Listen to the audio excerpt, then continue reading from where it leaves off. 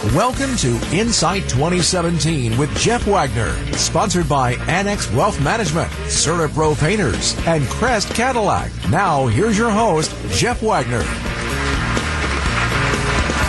It's Insight 2017 from the Country Springs Hotel. I have been looking forward to these segments, well, actually, since we booked them. I am a child of Summerfests, as I think many of us are. I can remember going to, maybe not the first, but certainly the second or the third. And just like everybody tells stories that they were at the Ice Bowl, I wasn't at the Ice Bowl. I was at Summerfest the night that George Carlin got arrested for saying the 7 words you can't say on TV or in Milwaukee. We're joined by Summerfest President and CEO Don Smiley and Director of Entertainment, Bob? Is that what the title is? Vice President of Entertainment, Bob Babish. Bob, let me start with you. 40 years of booking bands, huh? Yeah, 40 years. This will be my 40th Summerfest. How did it all come about? I mean, how did you get started doing that? Well, you know, I was working. I got a job in a record store in town called 1812 Overture, and they were also the promoter in town. And I had been there for about 2 days. And the guy who was the runner for their shows, which is the guy who sets up backstage and gets catering and everything, his car broke down. So they needed somebody to run for Sha Na Na. Remember that band? Yeah. And so they said, well, you're useless here in the record store because you know nothing. You want to go do that? And they said, sure. So I did that. And they said, well, you didn't seem scared. And I said, no, I was studying the entertainment business anyway, the theater business. And they said, well, okay, you can do both. Cut to the chase. I went to work for a company called the Edgewood Agency, who was doing some rock shows and pop shows in town. And one day, the people who were doing Summerfest at the time, a guy named Joel Gast called me up and said, we're all leaving to start Chicago Fest. And they can't find anybody who wants to book the bands down here at Summerfest. This was like April of, I think, 76, 77. And so they said, come on down for an interview. And I went down, and the executive director was a guy named Jim Butler. And I sat behind his desk. He walked in, he threw a piece of paper in front of me. It was a contract. And he said, you got till tomorrow to sign that, or else you don't get the job. And I've been there ever since. So. Did you ever think it was going to last 4 years? No, I did not. I did not. Now, Don, you have an incredibly interesting background. But before Summerfest, you ran the Florida Marlins baseball. I did.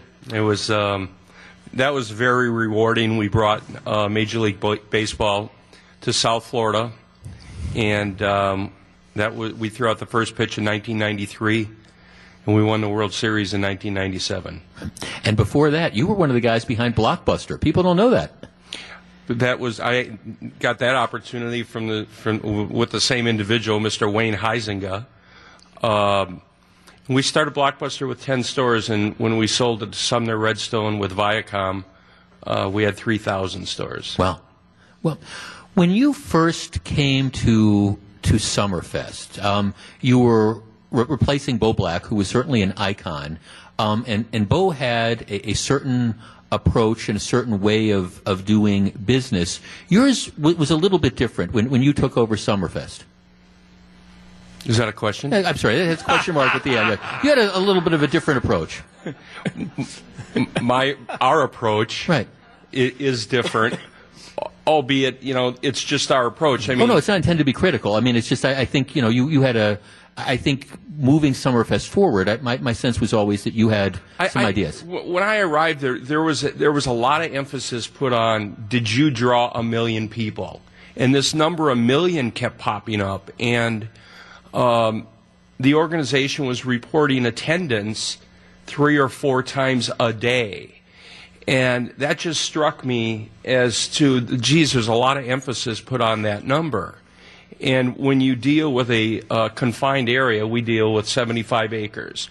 I mean, there's only so many people that you can put in that space and make sure that they're serviced properly, that they can park easily, they can get to a restroom, they can get to a stage, they can get to a bar, et cetera, et cetera. So I just wanted to scale it back a notch and take the emphasis off of quantity and really focus on quality. And we should be able to make our numbers if we draw about 850,000 people throughout the run of Summerfest. Mm-hmm. That would be the second largest city in the state of Wisconsin over 11 days when you consider that. So We operate a mega event, just like the Daytona 500 or Indianapolis 500 or Kentucky Derby, except for national and international television. But everything else that we do is the same. Ticketing, merchandising, marketing, communications, booking talent. It's the same as those other events. And Bob and I are both blessed to have a great organization to work with. Everyone's focused on quality. We have a great staff. Sarah Pancari and Sarah McGuire are here tonight, and they do so much for our company. I mean, we wouldn't be able to do our jobs without our great staff. Don, one of the things that I think is going to be your legacy, and I hate to use the term legacy because I hope you're not going anywhere anytime soon, but has been the structural improvements to Summerfest. Now, again, some people might look back nostalgically on the Summerfest of the 1970s where you had, a bunch of tents and porta potties and it rained and turned into mud. Maybe it's just a function of getting older. I look at the grounds now, the new stages, all the capital improvements that have been made, and that's certainly been something you've emphasized over the last several years. It's 2017. I mean, if you're not improving, if you're not growing, you're just dying. And so when I arrived, this will be my 14th season. So when just a kid. He got 40. When I arrived, I mean, there were some buildings that really needed help, and so we just took a bulldozer to them. We've been building buildings ever since. Who knew that the late Henry Meyer would found this festival in 1968. It would operate in 35 different locations throughout the city, and in 1970 it would find a permanent home. Who knew that it would grow to be 50 years? We operate in a global business. We compete globally for bands.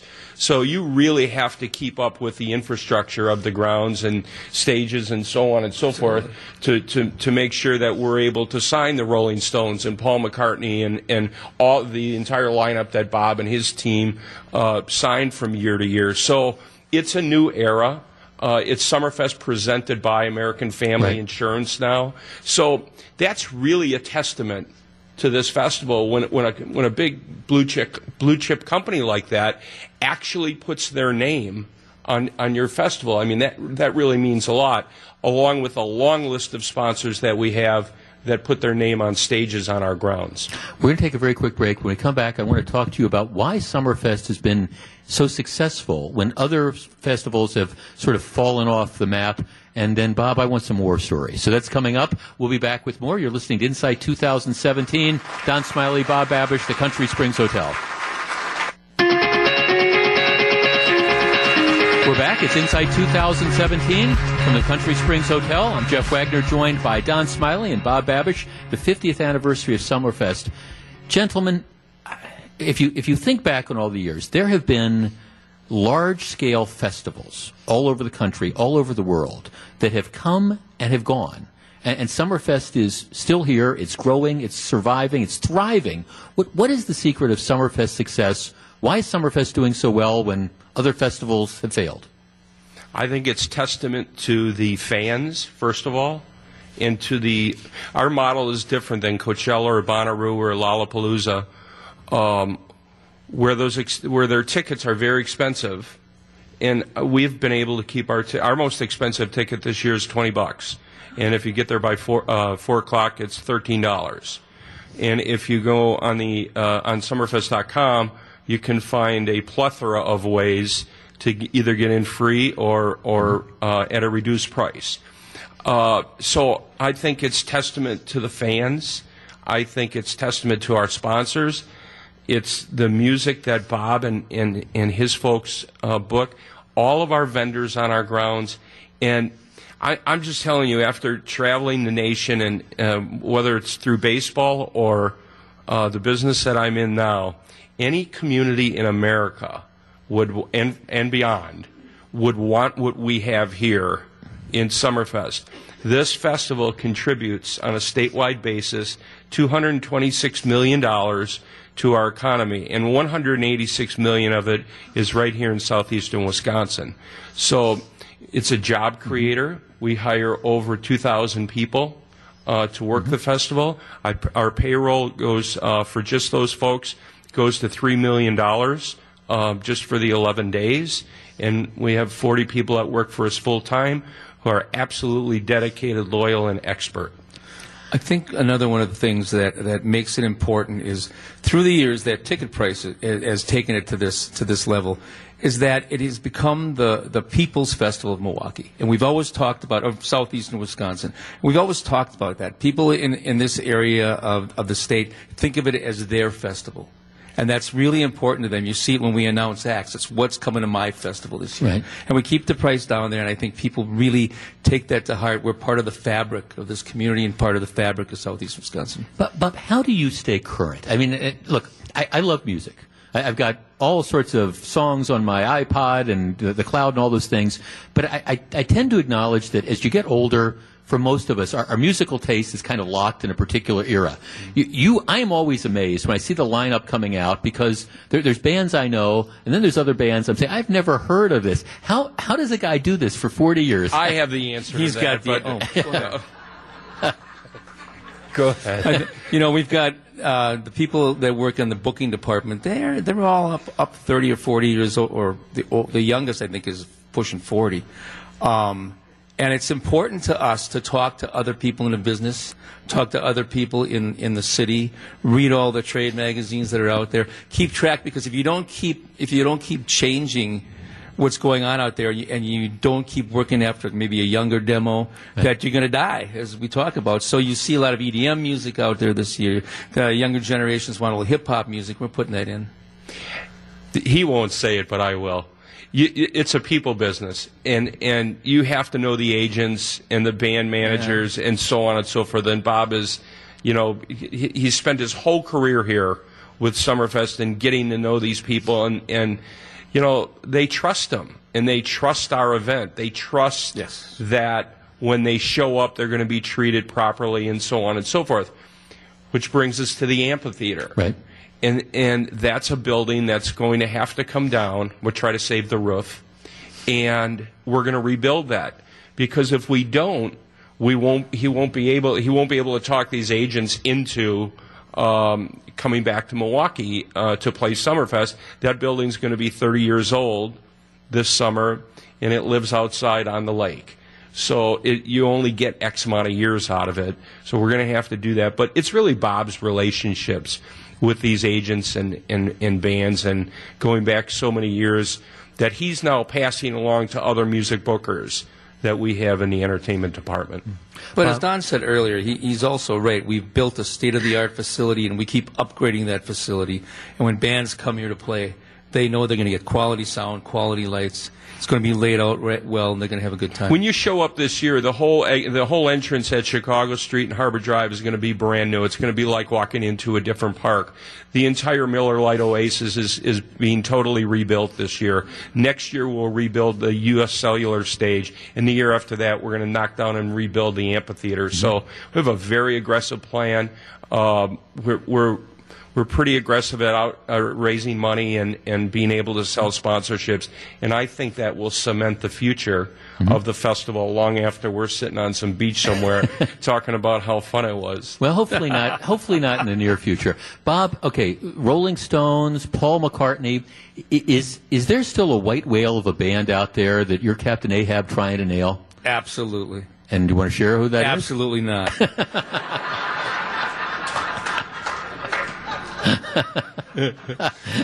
Well, let me ask you a question. Yeah? So, if you had your druthers, what band would you want to see? Now, it's a two-part question. Dead or alive? Oh. Well, alive, I hope you wish. I wish you could figure out a way to get Jimmy Buffett back, because I'm a Buffett fan. I wish you could figure out a way to get Buffett back. So do I. I wish we could do that. Right, and I know that. I know that's the case. I don't know. I'd have to think that through. Is there? You always hear these stories about the bands that have the ridiculous riders. Wait, you didn't answer. I said Buffett. Then you said the Dead or Alive. I don't know. I'm embarrassed. I never saw the Eagles in their prime, and I guess I would have liked to have seen the Eagles in their prime. It was their last tour a couple of years ago. Yeah, it was really crazy. Yeah. Is there a story? I mean, was there a band that was alive or dead that was particularly difficult to work with Oh, yeah. Oh, yeah. I don't want to mention their names, though, because they're still working, so. Okay. But as far as riders or just never being able to be satisfied or what's... Well, riders in the old days, you would get, 5-page wine lists in a contract rider. This is the domestic wines. This is the wines from France that I want. Pick a couple from each page. You used to get that. You used to get a case of Jack Daniels for Ben, but by and large, that's all gone now because it's a business. And it's a big money business. So you get macrobiotic meals, and you get real silverware, real china, tablecloths, and it's a business. But there's some horror stories from the old days, I guarantee you. That. You're going to write a book someday, perhaps? One where you're sitting on that beach? Yeah, maybe while I'm on the beach. I think I'll do that. Yeah, that's it. Leonard Skinner. I would have liked to have seen Leonard Skinner before the airplane accident. The airplane crash. The original Leonard Skinner. Yeah, back with the band. I was trying to think that through. Don, one of the things, you alluded to this earlier, all the different improvements and the things that are going on. It happens in large part because of the relationships that Summerfest has built with the business community. And I know a large part of your job is developing those sponsorships and helping raise the money, right? It's a huge part of the job. I mean, the job is multifaceted. We're problem solvers, and we take advantage of opportunities. I mean, I really have to give a nod to Sarah Pancari, who has done a great job with our sponsors since she came in as our Vice President of Sales and Marketing. It frees me up to go do some other things or go along with her and help out. But, yeah, I mean, it's really multifaceted. It's got a lot of different moving parts. I mean, basically, we're a small company. We're only 40 employees, so you do wear a lot of hats, and you get involved in a lot of different things. Bob, after the festival ends, I mean, do you take a few months off? Is it just kind of like to sit around, or I mean, he takes a lot of time off. Oh, geez, listen to that. Actually, we are holding dates for 2018 already. Already, yeah. Yeah, but here, look. Seriously, I mean, now it's doing it by iPad and iPhone and this and that. So when he's playing golf in Arizona, we're holding dates in 18, but he's playing golf. That's right. I know. To which I would say, boss, your point. I mean, the bands are there. Exactly right. Yeah, exactly. I don't care where they're booked from, to tell you the truth. Summerfest 50, and I think, again, I speak from the perspective of a fan and somebody who's attended most of them. It's just been tremendous to see the way that you two and the people that you work with and work for you have maintained that legacy. And I know this year we're all excited. We're partnering with WTMJ. We've got our classic free ride. We're giving away the vehicle the last night of Summerfest, and we're all excited about that. And I know you were kind of kidding around about sitting on the beach. I hope from a perspective of a fan, for both you guys, I hope that's not going to happen for a long time, okay? Thank you very much. And to everyone here, with those tickets, if you don't use them, maybe you have a grandchild or a niece or a nephew or something that can come down and enjoy us and help celebrate the 50th with us. Yeah, and for people who are listening at home, if you bought a ticket and attended the event tonight, you got a ticket to Summerfest. So, courtesy of Mr. Smiley and Mr. Babish. Bob Babish, Don Smiley, thank you so much for joining us. Thank you. Thanks, folks. This is Insight 2017, sponsored by Annex Wealth Management, CertaPro Painters, and Crest Cadillac. Now from the Country Springs Hotel in Pewaukee, here's your host, Jeff Wagner. Welcome back. It's Insight 2017. All right, an insight would not be complete without hearing from the sports world. Of course, at WTMJ, we've got the Bucks, we've got the Brewers, but we're all Packers fans. The NFL draft is coming up, and I just don't think you ever get tired of talking about Packers, and we've got the people who know everything about it, Wayne Larrivee and Larry McCarron. Welcome to both of you. Thank you. But before we get into Packers 2017, I just want to talk a little bit about both of you with your backgrounds. Wayne, you started, in Kansas City? Mm-hmm. Yeah. That was my first year of NFL football was 1978, so This will be like my 40th season in the NFL. So it's been and as Larry says it so well at the end of each Packers season, it's a privilege. It really is. It's something we don't take for granted. I remember listening to one of your back pages, and you were telling a story about when you were in Kansas City. You used to play, like touch football or something in a parking lot? Mm-hmm. No, not in a parking lot. We played on a real field. Okay. All right. Touch football. Were you any good? No, I was terrible. But I don't know if you've heard the story. The lineup was great. Oh, no, we had a great lineup. We had a lot of young guys. We were all in our 20s in Kansas City, and, several people went on to, Kevin Harlan was in that group. Rick Goslin of the Dallas Morning News, who's an NFL Hall of Fame writer, was in that, and so was Rush Limbaugh. And Rush was, at that time, he's actually slimmed down a little bit in recent years, but he was as big as a house, and he loved the Pittsburgh Steelers.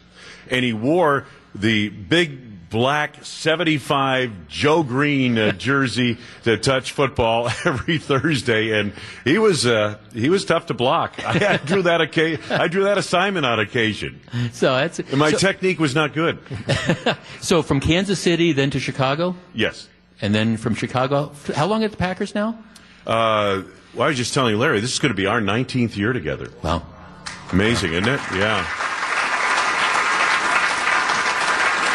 Larry, did you ever see your career taking the trajectory that it has? I mean, going from the playing field to the broadcast booth and being such an institution in Green Bay and in Wisconsin? No, I didn't. I was the accidental sportscaster, and my early audiences would attest to that. And this is for real. When I first started doing it, I was just god-awful, if you can say that. I was just terrible. And I would have, I was still close enough to my playing days. I'd be out somewhere, and I'd see a mom and dad and a youngster, kind of looking at you and kind of talking. And you kind of know what's going on. And then you see them, dad point, and then pretty soon you see this, and the youngster comes over.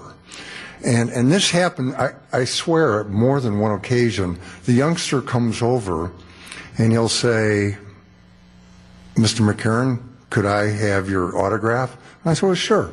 So I'd be signing the thing, and the young guy, and God bless their honesty of children, and he'd say, "My parents, my mom and dad over there, they loved you as a player." And I'd say, well, that's nice of them, thank you. And he goes, "They hate you on TV." And that happened more than once, I swear. And so it was kind of a dubious start for me. How did the Packers, how did the WTMJ, the Packers network thing, how did that all come about? For myself, Jim and Max, the legendary Jim and Max, and we owe so much to them. Yes, sir. They were going strong. I don't think, and I never sat in the meetings and so forth, but the inclination I always got was that Jim and Max are great by themselves.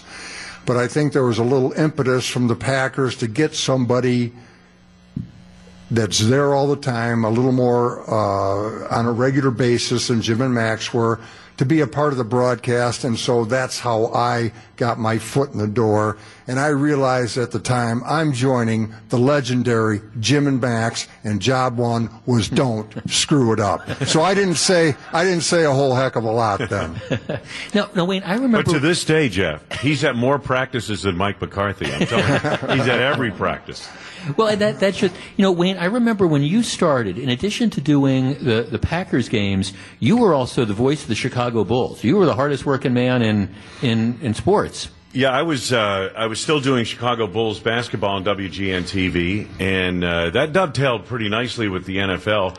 And I did a few other things as well. I was still filling in on some Cubs games. Harry Carey was, in his later years, kind of failing, and so they used me a little bit. WGN was wonderful for me because I did so many different things. At one point, I was doing Bears, Cubs, and Bulls on WGN. It was great. It was an incredible run. Yeah, you weren't home a lot, though, I would imagine. No, which helped our marriage greatly. That's my wife. She'll tell you. You two have an on-air chemistry. Is it something that comes natural? Is it something that you guys have had to work at? I mean, I know you've been together for years and years, but I mean, it's just not a Sunday afternoon without listening to the two of you doing a Packers game. I mean this sincerely.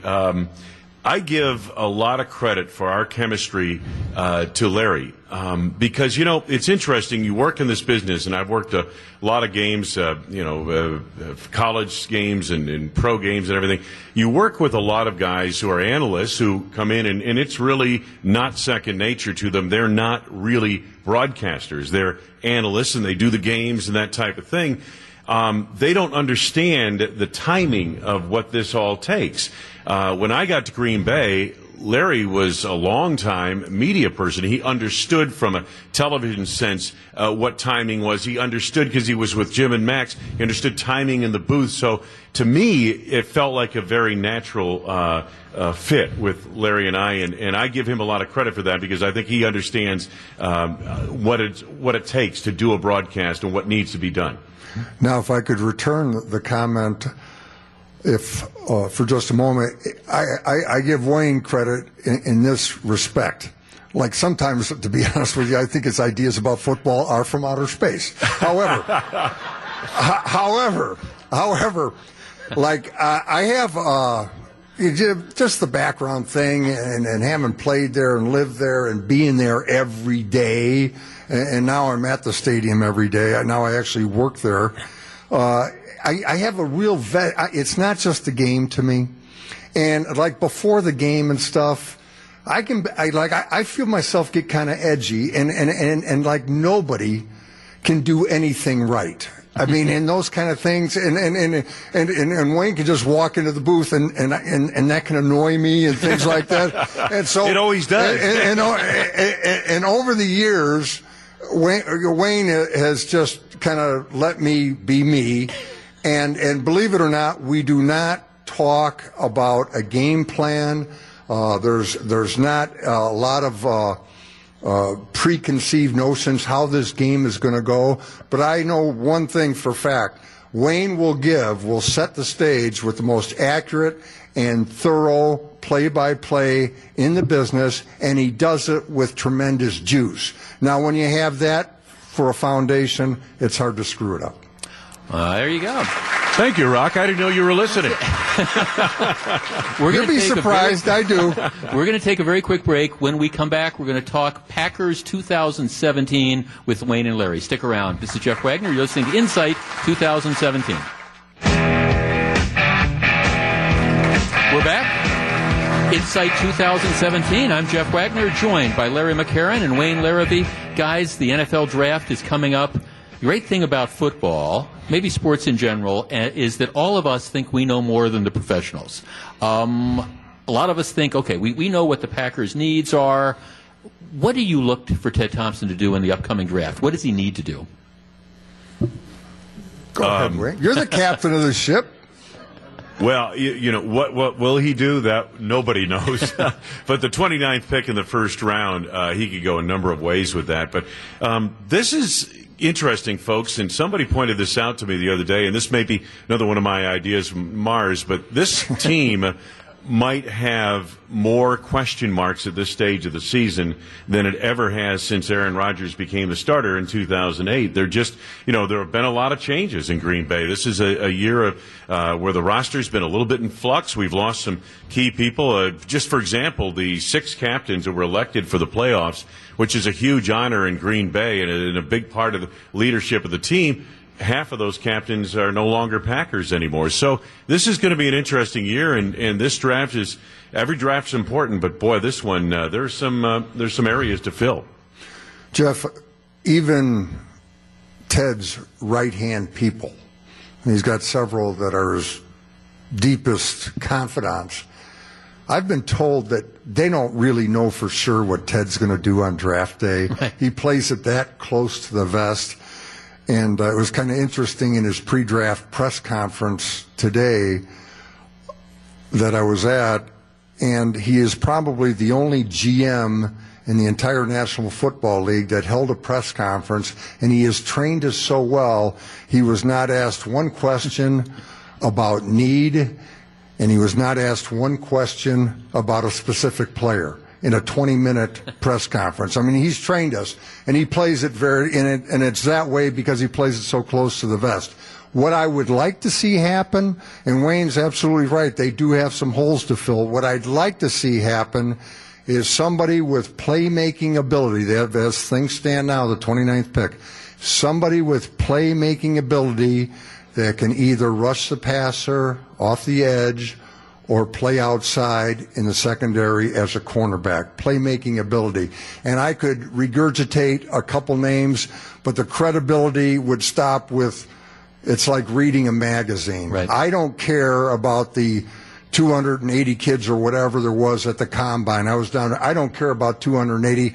I care about the 8 or 9 or 10 or whatever it turns out to be that the Packers draft. And after the rookie camp following the draft, I can speak for an hour on the Packers draft picks. Have in your opinions, have the Packers, given the fact that you've got arguably the best quarterback in the NFL, Aaron Rodgers, have over the last several years they failed to do enough to surround him with enough impact players, not just to make the playoffs, but to actually get to and win the Super Bowl?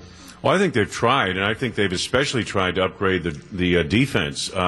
What's interesting about the Packers, 2010 they win the Super Bowl. The next year they go 15-1, but the defense kind of collapses on them. And since then, in the last 5 drafts, they've drafted 23 players on the defensive side of the football. Larry and I reach the playoffs every year, and the thing we always kind of conclude together is that, well, this team, we know what the offense is going to do. This team will go about as far as the defense will allow it. And, you know, they've tried to fix that, Jeff. They've had 5 straight first-round draft choices on the defensive side of the football. They've had drafted 23 players of defenders in the last 5 drafts, 7 of whom were drafted in the first and second rounds of the draft. You know, they've tried. I think Ted has done all he can in that regard. Sometimes the picks haven't worked out. Sometimes they have. Clinton-Dix is a great pick that they made, and I think Nick Perry is evolving into a Pro Bowl kind of player. These are guys that were drafted in the high in the first round, you know, and that type of thing. So I think you're seeing what you're going to see with this team is like any other team.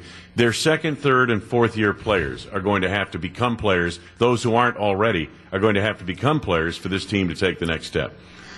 Jeff, I don't expect anybody to agree with me on this, but I've been close to it for a long time, and I think sometimes you have to step back, and you're right, they haven't duplicated a Super Bowl victory with Aaron Rodgers as a quarterback. However, it is very difficult to always be in the mix. It is extremely difficult. And when you look at a team, no, they didn't win it all, but look at a team, 8 straight trips to the playoffs, no up and down, always relevant, always a factor, always being talked about, and also 2 of the last 3 seasons making football's Final Four. Mm-hmm. That is not, we take some of that for granted. That is not easy to do. And you look at the teams, and there's a whole bunch of them come in, they're in the mix for a couple of years, and they fall out of the mix, and they have awful seasons. The Green Bay Packers have maintained a level of consistent, not ultimate success, but consistent success year in and year out for a long, long time. You know, Jeff, Larry's exactly right. The only 2 teams in the NFL, folks, who have made the playoffs in each of the last 8 seasons have been the New England Patriots and the Green Bay Packers. The Patriots have won 2 Super Bowls. The Packers, over that period of time, have won 1. The Packers have been to 2 NFC title games. The last time I felt they really had a chance to go all the way, and I thought they would if they got to the Super Bowl, was 2014 when they beat Seattle to a pulp for 56 minutes, and the game got away in overtime. That was the last time they really had, in my opinion, a Super Bowl team. And since then, the roster has been in transition. And, folks, I think it's marvelous what they've done from a personnel standpoint to keep this team, as Larry mentioned, at a playoff level as you're turning over the roster. Only 20 players from that 2014 NFC Championship game are still on the roster. So there's been a lot of turnover here, yet they've maintained a very high level of play. To that point, I know a lot of us casual fans are looking at some of the things that happened in the offseason. Some of the players the Packers decided to let go, particularly like T.J. Lang, for example. From you guys' perspective, sometimes I understand the draft and develop thing. Would you like to see Ted, reach into the pocketbooks and pay some of these guys to keep them around? I'm like the average fan. Yeah, let's get everybody in the first day. Let's get this cornerback and this pass rusher. But it's not reality, and that's not the way they do business. No, this was a year where they lost not only some good players, but good guys too. You mentioned TJ, Micah Hyde, Julius Peppers. What a class act he's been. And it's tough, but that's the NFL, and I think the adage is it's better to part company a year early than a year late. Yep. And especially when guys get some miles on them and the injuries start piling up. And I would love to – I just saw TJ Lang in the parking lot the other day, and I thought, wow, was it a privilege watching the way he played the game and went about his business. And unfortunately, he's going to be doing it for the Lions, but that's kind of, and you talk to the guys in the locker room, which we did to some extent this week when they opened the off-season program. You talk to the guys, and there's not a bunch of wailing and gnashing of teeth that they lost some good buddies who are also good players. All the guys, two-man, say that is the business. Mm-hmm. Okay, before I let you go, and I understand we're sitting here, it's April, a lot of stuff, a lot of water is going to be under the bridge. Packers make the playoffs again for a 9th consecutive year? I think so, yeah, absolutely. I'd bet the ranch on it, Jeff. I mean, big time. From your lips to God's ear, Larry McCarron, Wayne Larrabee, thanks for joining us, guys. My pleasure. We'll be back Thank with you more Insight 2017 in just a couple minutes. This is Insight 2017, sponsored by Annex Wealth Management, CertaPro Painters, and Crest Cadillac. Now from the Country Springs Hotel in Pewaukee, here's your host, Jeff Wagner. Welcome back. Insight 2017. This is a real treat for me. We are joined by not one, not two, not three, but 4 sitting justices on the Wisconsin Supreme Court. Rebecca Bradley, Michael Gableman, Annette Ziegler, and the newest justice, Dan Kelly. Hello. Welcome all 4 of you. Thank you. And just so, people on the radio won't realize this, but you're not wearing your robes. You're all in like the normal clothes there and stuff. But we are well clothed. Well, exactly. I am curious, and I want to give people an opportunity to hear about your individual backgrounds before you came onto the court. Let's start with you, Justice Kelly. Dan. Sure. Thanks so much for having me here this evening. I really appreciate it. You bet. I spent most of my career as a commercial litigator, Reinhart, Berner, Van Duren, one of the state's oldest and largest law firms, where I had the privilege of representing both individuals and corporations and in our courts, both state and federal, and across the country. I've been a litigator all my life, and I love being in the courtroom. And when this opportunity came up, one of the things I mentioned upon being appointed was that even though I've spent my life litigating, I still, to this day, can't walk into a courtroom without having my heart skip a beat. Mm-hmm. And part of that is, the desire to do well for your client. Part of it is the idea that this, what we're dealing with, is the majesty of the law. And that's a big thing. And having an opportunity to be a part of that, when you walk into a courtroom, you recognize the timelessness of what you're doing. Mm-hmm. And now having an opportunity to be on the other side of the bench, my heart still skips a beat every time I walk into the courtroom. But for reasons now of having this tremendous opportunity to help shepherd institutionally and jurisprudentially the law in this great state. Justice Annette Ziegler, who, by the way, was just reelected earlier this month, running unopposed to a second 10-year term. A little bit about your background. All right, and by the way, thank you.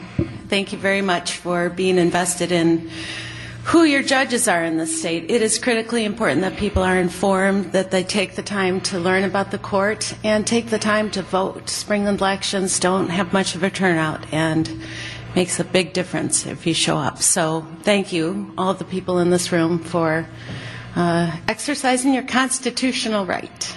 I appreciate it. I, too, was in private practice. I worked at a law firm in Milwaukee, O'Neill, Kennan, Holman, and I did corporate and business litigation there. I really enjoyed working with my clients. I worked with corporate and business clients, large and small, some mom-and-pop shops, a lot like my parents. They had a hardware store in Grand Rapids, Michigan. In 1997, a judge passed away in Washington County. I live in West Bend, still do. Commute to Madison, 74 miles, but whose county? And when the judge passed away, a number of us applied. Tommy Thompson was the governor. He gave me the honor and the privilege of serving the people of Washington County, and I was reelected there 2 times. In 2007, Justice Wilcox called me. He was retiring from the Supreme Court and asked if I'd consider running for his seat. I talked to my husband and my family about it. We thought, that's probably a good idea. Ran in 2007, and thanks to many of the great people in this room, we won by about 20 percentage points, so thank you. And then ran again this past April. So that's kind of the background and history of Annette Ziegler. And, of course, in the small world category, my brother, who will tell everybody when he sees him that he is my younger brother by several years, Scott was one of your classmates. He was indeed. K. Scott. Law school. Justice Michael Gableman. I've been very, very lucky in that I have done in the law exactly what I wanted to do. My dad sold furniture and my mother was a 5th grade school teacher. And so we didn't know any lawyers or judges. And once I found out what a law clerk did, a law clerk kind of sounds like a functionary kind of position, but a law clerk assists a judge with legal research and drafting of opinions. And starting with that job that I did for 3 years for several different judges, my charge, my duty was to do what was right under the law. When I'd be assigned an opinion to draft, the judge's instruction would always be find the right result under the law and draft it. And then I became a prosecutor, and I did that for 6 years. There came an opportunity in 2008 when the incumbent, Louis Butler, who had been appointed by then Governor Doyle, was up for election. And it became quite apparent to me, sitting up in Burnett County, that no one else was going to run against him. And I had been baffled by the opinions that I had seen coming out of our state Supreme Court. I figured I either had to run or, be prepared for 10 more years. We're elected statewide and we run for 10-year terms. It was hardly the landslide that I had hoped it would be, but it was 51%, which was enough. And Justice Bradley. Thank you, Jeff, for having us here tonight. It's a real pleasure to be here. It's my second appearance on Insight. I was here last year. When you were running for office. I was, and my election was not a sleepy, quiet race whatsoever, because, as you all remember, both of the parties had their contested presidential primaries, and Wisconsin was still in play. So it was not a quiet race for me. But I want to thank everyone who came out to support me during that race and helped me win the highest number of votes in a Wisconsin Supreme Court election, over 1 million votes last year. So that was very humbling. My path to the Supreme Court began at home, but I'm not going to tell you my life history. But I do want to make a shout out to my mother, who's in the audience. Give a little wave, Mom. Without wonderful parents, without my wonderful mother, I would not be on the Wisconsin Supreme Court. And my parents were great in always emphasizing the importance of education, and so I was privileged to have a terrific education all through law school. I practiced law for over 16 years before I became a judge. I first served as a Milwaukee Circuit Court judge. I also served on the Wisconsin Court of Appeals, and then after the sad passing of Justice Patrick Crooks, and 2 of my colleagues here had the privilege of serving with, Governor Walker honored me with an appointment to the Wisconsin Supreme Court, and I won my election last year, and it is my great honor and privilege to serve all of you, the people of Wisconsin, in that position. We're going to take a very quick break. When we come back, I want to talk to the 4 of you about Well, some issues that are percolating regarding not the court, not specific issues that applies to the court, but we've talked a little bit about the electoral process and things like that. So I got some questions to ask you. We're going to take a quick break. You're listening to Insight 2017. This is Jeff Wagner. Welcome back. Insight 2017 from the Country Springs Hotel. We're joined by 4 justices from the state Supreme Court: Justice Dan Kelly, Justice Annette Ziegler, Justice Michael Gableman, and Justice Rebecca Bradley. As we were just talking, a number of you, 3 of you, have been through the electoral process. In many states, we do not elect judges. Judges are appointed. Maybe then they stand for retention. How do you feel, having been through the electoral process? Is it good that we elect judges, or should we be looking at a different model? Justice Ziegler. Thanks, Jeff. You know, I look at it this way. I love getting out and talking to people and trying to educate the public on what the court can do and what the court cannot do. And that's a big part of running for the court, just getting out, meeting people and talking to them. And I like that. Having said that, our Constitution calls for judges to be elected. That's what our founding fathers in the state decided a long time ago, and it's worked well for, 170 years or so? It's something that I trust. I guess maybe it's just me having my experience as a lawyer who tried cases to juries, as a lawyer who presented cases to grand juries, as a judge who presided over, hundreds of trials. I see people make really good, sound decisions despite a lot of different smoke screens and expert testimony and complex issues being thrown at them. And I think people sort through the electoral process just the same way. I trust my fate to the people. I just do. Justice Bradley, you very contentious election. And I'm sure when you think, okay, I want to be a judge or I want to be a justice, you understand that there's going to be some things that come up. My guess is you probably didn't even recognize the person that they were talking about in some of the ads that were being run and things. Would we be better off, and again, I understand that the Constitution right now would have to be changed, but would we be better off if we did away with the electoral process and moved to something else?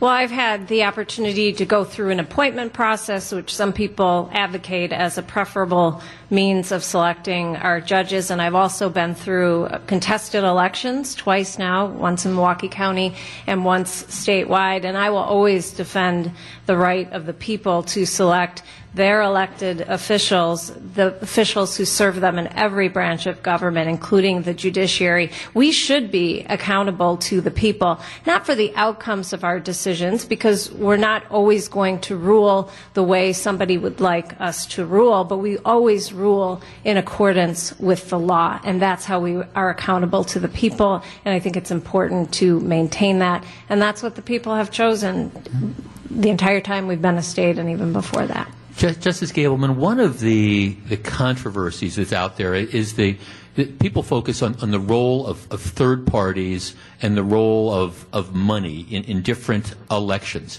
Has it gotten too expensive to have to run for the court? Are there problems with third parties that do things beyond the control of the candidates or the justices? When the founders of our state, way back when they were preparing the Constitution of 1848, when they took up the question of whether to follow the federal model of lifetime appointments or whether a governor's appointment or an elected judiciary, that was not a question that they took lightly. They debated that question for 2 days during the Constitutional Convention. And they decided that they wanted in our great state of Wisconsin judges to be accountable to the people. And I'm going to ask you how comfortable any of you would be to give up your constitutional right to vote when you hear these people, to these so-called good government people. Well, let me just tell you, I've noticed a little bit of hypocrisy on the side of these good government people, because when things are going fine for their preferred candidate, everything is fine with the system. But when all of a sudden conservatives start to win, there's a problem, we have to look at it. But I'll tell you what, the founders of our country thought if you're not tough enough to go through the electoral process, then maybe a public life, public service, maybe you don't have what it takes to have the strength to carry forward the people's business. Justice Kelly, you're the new guy on the block. How have you found the work on the Supreme Court? You know, you read some of the newspaper headlines, and the court, I think, perhaps finds itself involved in more controversy than perhaps at any time I can remember. How do you find the collegiality? How do you find working with your fellow justices? And they're not listening, so how do you find it? Yeah, this is just between you and me, Between right? you and me, Justice, yes. Yeah. I have to say that I have been extraordinarily pleased by the reception that I've found on the court. I have been received warmly. I have been the beneficiary of a great deal of good counsel and wise advice in the way we conduct our affairs and our work. And it has been one of the most fulfilling and satisfying things that I've ever done in my life. I cannot speak highly enough about my colleagues here. They are a delight to work with. They are intelligent. They are interesting. They're well read. And they are wise, and I think that the work that you see coming from this court is very good, high quality work, and it's true to our founding principles. It respects the limits of the judiciary, and it safeguards what you, the people, have decided you want your government to be. And on this prior question, if I might just throw in a thought on that, having not been through an election, You've got that coming up. I've got that coming up. And I was extraordinarily honored to be appointed to this position by Governor Walker. But that's a temporary thing, and it's designed to be a temporary thing. The election of a member of this court is part of the fundamental compact between you and us, and there's a reason for that. It goes to accountability. That's one part of it. But even more fundamentally, the authority that we exercise at the court is not our own. It belongs to all of you and everybody that's listening to us. This is borrowed authority that we have. And part of that fundamental compact is that we need to stand in front of you and ask you, are we the kind of people, are we the individuals that you want to delegate that authority to? Do you trust us with that responsibility? And so it goes beyond accountability. When we come to you in an election, what we're saying is we understand that you are the source of authority in this state. And what we do on the court is derivative of what you loan to us. And that's all it is. It's loaned authority. And so when we come to you, it is only good and true and right that we ask you for permission to do that. And you either grant or withhold your permission. After you go through the next election, I'll ask you the same question. Indeed. And we'll see if it stays the same. For what it's worth, from the perspective of a recovering lawyer, I have have the opportunity, of course, to read a lot of the decisions that you all come out with, and I want to say this sincerely. I think the Wisconsin State Supreme Court is in very, very good hands, and I think that the decisions, while the law is an art, it is not a science, and reasonable people can perhaps disagree about things from time to time. I don't think there's any question that the people on the court are very committed, and they're doing what they believe is the right thing, and I think Wisconsin, the Supreme Court, is in very good hands, and I want to thank all four of you for joining me for Insight 2017. Thank you. Coming up next on Insight 2017, I'm going to sit down with Wisconsin Attorney General Brad Schimmel to talk about the huge opioid problem that we have in this state. 620 WTMJ. We now return to Insight 2017, sponsored by Annex Wealth Management, CertaPro Painters, and Crest Cadillac. Now from the Country Springs Hotel in Pewaukee, once again, your host, Jeff Wagner. Welcome back. It's Insight 2017. We are joined by the Attorney General of the state of Wisconsin, Brad Schimmel. Brad, welcome. Thank you for having me on, Jeff. I've been thinking back, and you and I know each other from back in the day when you were in the DA's office in Waukesha and I was a federal prosecutor, and most of my work centered around chasing drug dealers.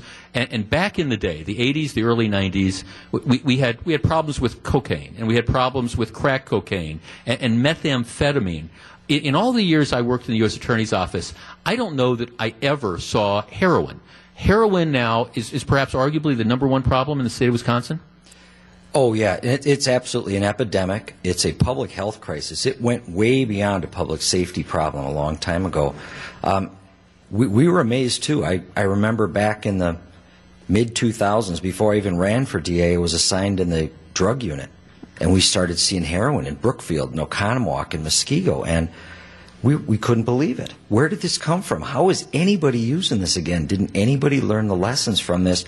And then we discovered even worse, it wasn't the heroin we were dealing with decades ago. In the 80s, the average purity of heroin was about 5% for sale on the street. We reached a time in the, right around 2010, I don't remember which year, actually the average purity for heroin for sale on the street was in excess of 50% in America. It's dropped back down more like to 30% now. And we thought that was it. It can't get any worse than this. And now we've had roll in these synthetic fentanyl drugs that are 50 times more potent than that heroin. And of course, it's not like there's a Bureau of Standards. So the people who are going out and buying these drugs have no clue as to what it is that they're actually getting and taking. Right. Pharmaceutical companies do make fentanyl. It's used by anesthesiologists to put you under for surgery. But there's a doctor monitoring your vital signs when they use fentanyl on you. It's that dangerous. This fentanyl is being made by drug cartels. They're getting the raw ingredients, usually from China. And they're, frankly, more and more we're seeing it shipped up here. They don't even have to bring it across the border. They're sending it by common carrier. Brad, the thing that struck me as well is when we talk about the heroin problem, it seems to me it's getting younger and younger. I mean, you can't listen to radio news or turn on the TV or pick up a newspaper without seeing drugs in the high schools and drug overdoses affecting like high school students. Has that been what you've noticed? Well, it's certainly where they're starting. It's certainly the gateway. Most of the time, by the time they're reaching overdoses and unfortunately fatal overdoses so often, they're typically out of high school. But we can't ignore that this is affecting other demographics. The fastest growing rates for overdose deaths are actually middle-aged men. What do you attribute that to? Ages. For some, it's because they've had a surgery and they took too much and they were just one of the people who were unlucky in the lottery of life. And you're physiologically predisposed to become addicted to these drugs. They estimate about 10% of us are. So it's pretty frightening that that's sitting out there. And, for some, it's recreational use. For some, it's trying to deal with chronic pain. It's trying to deal with mental health issues. There's a lot of reasons people are turning to drugs these days. It's a difficult world to live in now. Mm-hmm. I know when I've attended conferences where people have presented, one of the things, especially with young people, that you hear about is you'll have kids that'll get started by raiding mom and dad's medicine cabinet, and they'll find mom and dad have the prescription for the oxycodone or whatever it is. They'll start taking those pills. They'll develop an addiction or a taste for it. Then they can't get the pills, so they'll turn to heroin, for example, which is the cheaper alternative that's out there. Right. We know that 71% of the time when people start abusing pills, they didn't get them from a doctor or a drug dealer, or at least not a traditional drug dealer. They got them from a family member or a friend. Either somebody shared their prescription or they stole them. It's a common story now among realtors that they have to tell their clients, it used to be just don't leave any cash laying around during the open house. That would be a bad idea. Now they have to tell their clients, clean out your medicine cabinets, because people, when they check out your bathroom, are going to go fish through. We get drug seekers that are going out to open houses to see what they can grab. We know 71% of the time people get them first from a family member or a friend somehow. We know that 80% of the people, 4 out of 5 people who start using heroin, became first addicted to prescription narcotic painkillers. To me, this presents a great opportunity for us, because rarely when we're looking at a public safety or public health crisis do we have such an easy math to do. But here, if we can get people to only use prescriptions as they're prescribed to you, no sharing, lock them up safely and securely in your homes, no one would leave a loaded handgun sitting on the counter of your house while teenagers are coming in and out all day. That's asking for trouble. But not enough people think about what's in their medicine cabinet. And what's in your medicine cabinet kills far more people than guns. So lock them up. And then finally, when you're done, get rid of them properly. And we have our next drug take-back day coming up on April 29th. And this is one of the places I'm really proud of Wisconsin. I actually just got back today from the National Prescription Drug Abuse Conference in Atlanta. 48 states were represented there. And Wisconsin is the gold standard. We're doing this better than anybody else. After my presentation, I had... Yeah. So when you say we're doing this better, what are you talking about? What are we doing in Wisconsin that's setting the standards? Well, I'll work backward and get to our prevention and awareness campaign. Our prescription drug monitoring program that we just put in place, it is the state of the art. It's the best in the nation. This is what everybody wants to aspire to. And you know, when we passed this, there wasn't a whimper from the medical community. Now, normally, whenever government mandates things for a profession, they're going to push back. In Wisconsin, because from the beginning we had the medical community at the table with us talking about this, they recognize they have a role to play in getting us out of this problem. And so when we talked about making the prescription drug monitoring program mandatory for them, they said, okay, we see the value in that. Can you maybe take a look at some of our concerns? Like, it used to take 13 clicks to get to the information you needed on a computer screen. The doctor doesn't have time for that. So it's going to be one click now. And so by monitoring, you're talking about making it easier for physicians to track whether patients are doctor shopping and going from doctor to doctor, getting prescriptions for Oxy or whatever. In some states that went to mandatory prescription drug monitoring programs, they saw as much as a 40% drop in prescribing of opioids. Now in Wisconsin, between 2015 and 2016, the last 3 months of those years we compared them, we saw an 11% drop in that time. And that wasn't due to any law. That was due to the medical community starting to get the message, thinking differently about how they prescribe. And not all, but more and more every day, having different conversations with their patients. We're going to see change when we change what's happening with prescribing habits. And now our public awareness campaign in Wisconsin called Dose of Reality, we now have 2 other states that have launched the campaign. They asked, and I said, sure, you can take all of our materials. Maine and Minnesota are both doing it. The state of Nebraska and the state of Washington are both looking at doing it. This morning, or yesterday morning, someone from Tennessee asked about trying to do it in their state. Tell you what, let's take a quick break. When we come back, we'll pick it up right there. I also want to talk to you about a couple other things, including something that I know is near and dear to the hearts of a lot of our audience, both in person and listening, which is the spike in juvenile crime that we're having here as well. So that's coming right up. We'll take a quick break. It's Insight 2017. I'm Jeff Wagner with Attorney General Brad Schimmel.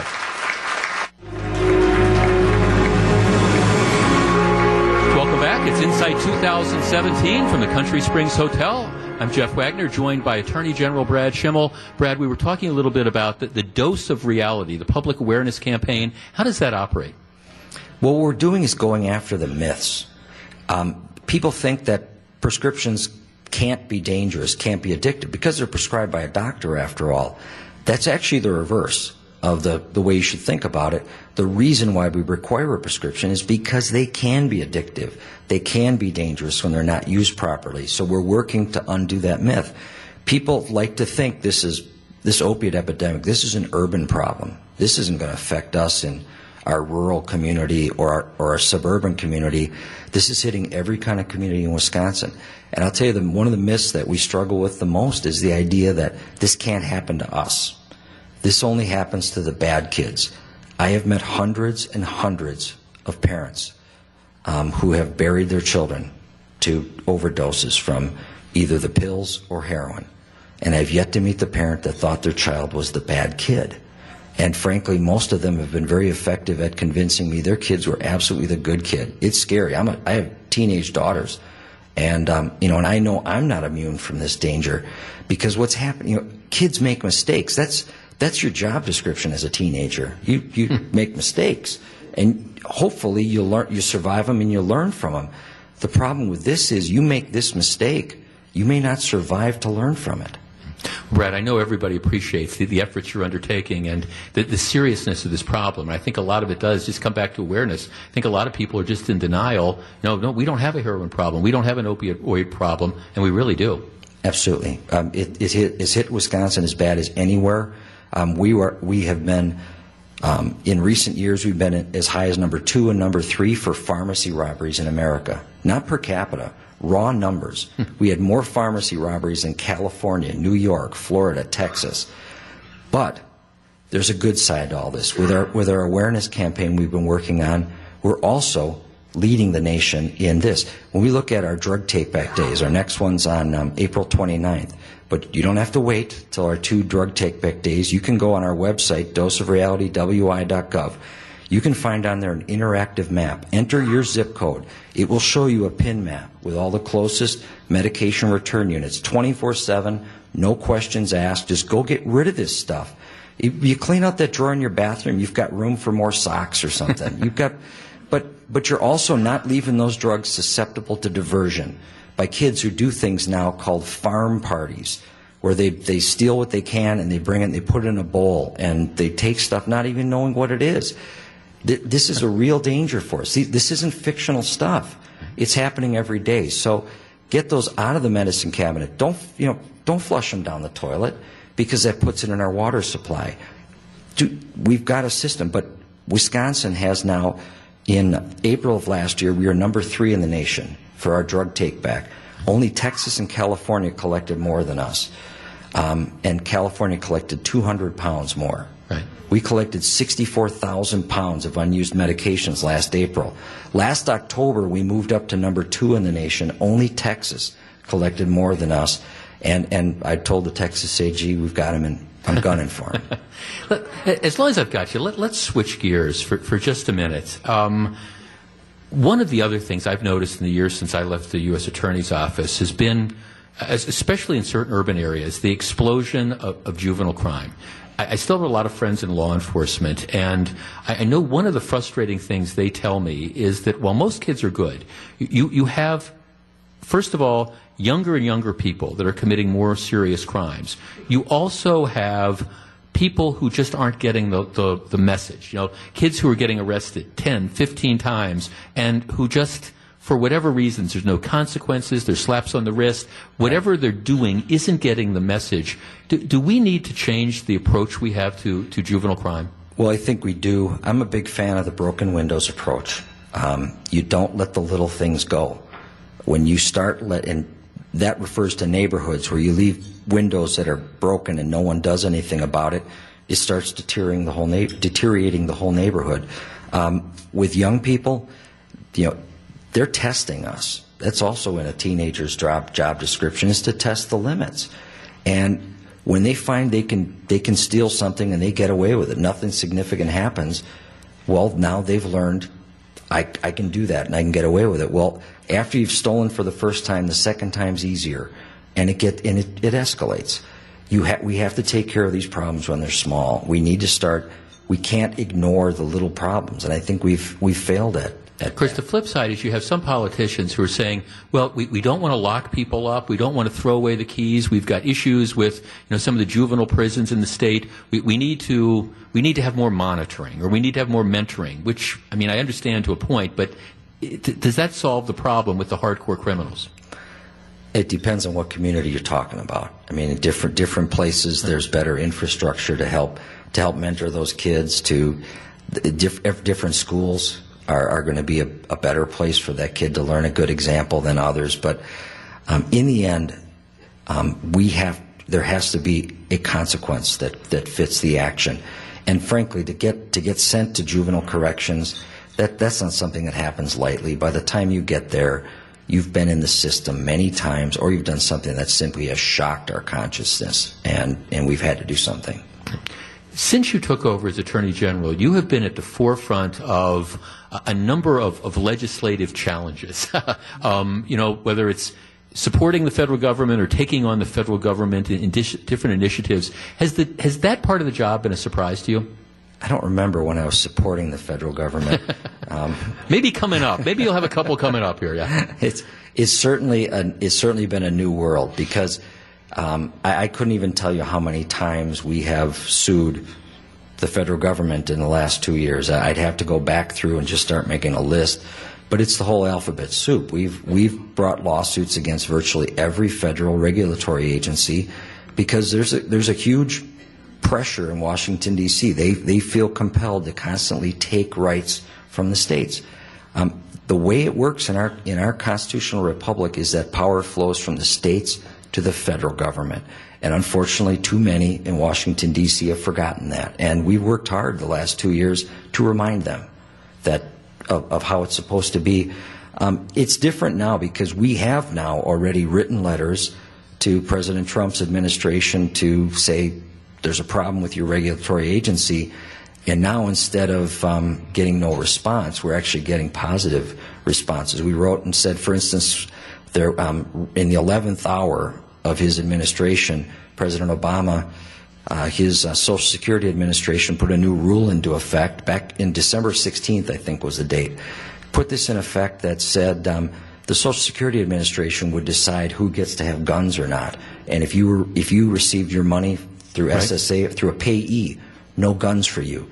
That's absolutely way beyond what Congress ever intended in the law. And normally right now there'd be a lawsuit pending. Instead, we wrote, and legislative leaders and the president heard it, or the incoming president, the president-elect at the time heard it, and it got fixed. We didn't have to bring a lawsuit.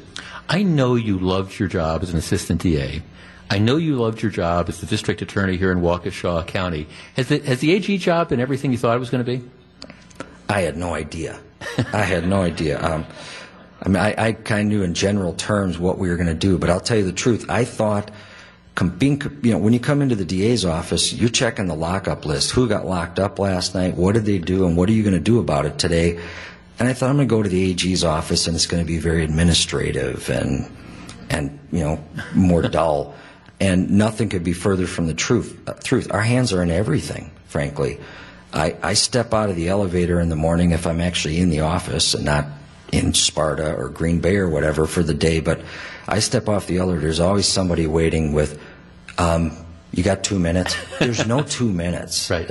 Nothing takes 2 minutes. It's going to be the next 45 minutes, and it's going to be a crisis that we have to work on to solve today. Brad Schimmel, I appreciate you spending more than 2 minutes with us this evening. Thanks so much for coming down. Appreciate it. Brad Schimmel, the Attorney General of the state of Wisconsin.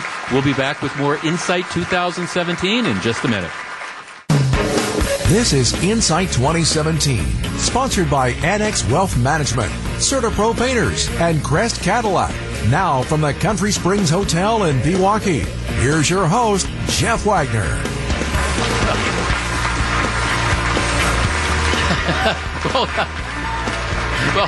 Welcome. It's Insight 2017. I have been waiting for this interview because I like to eat.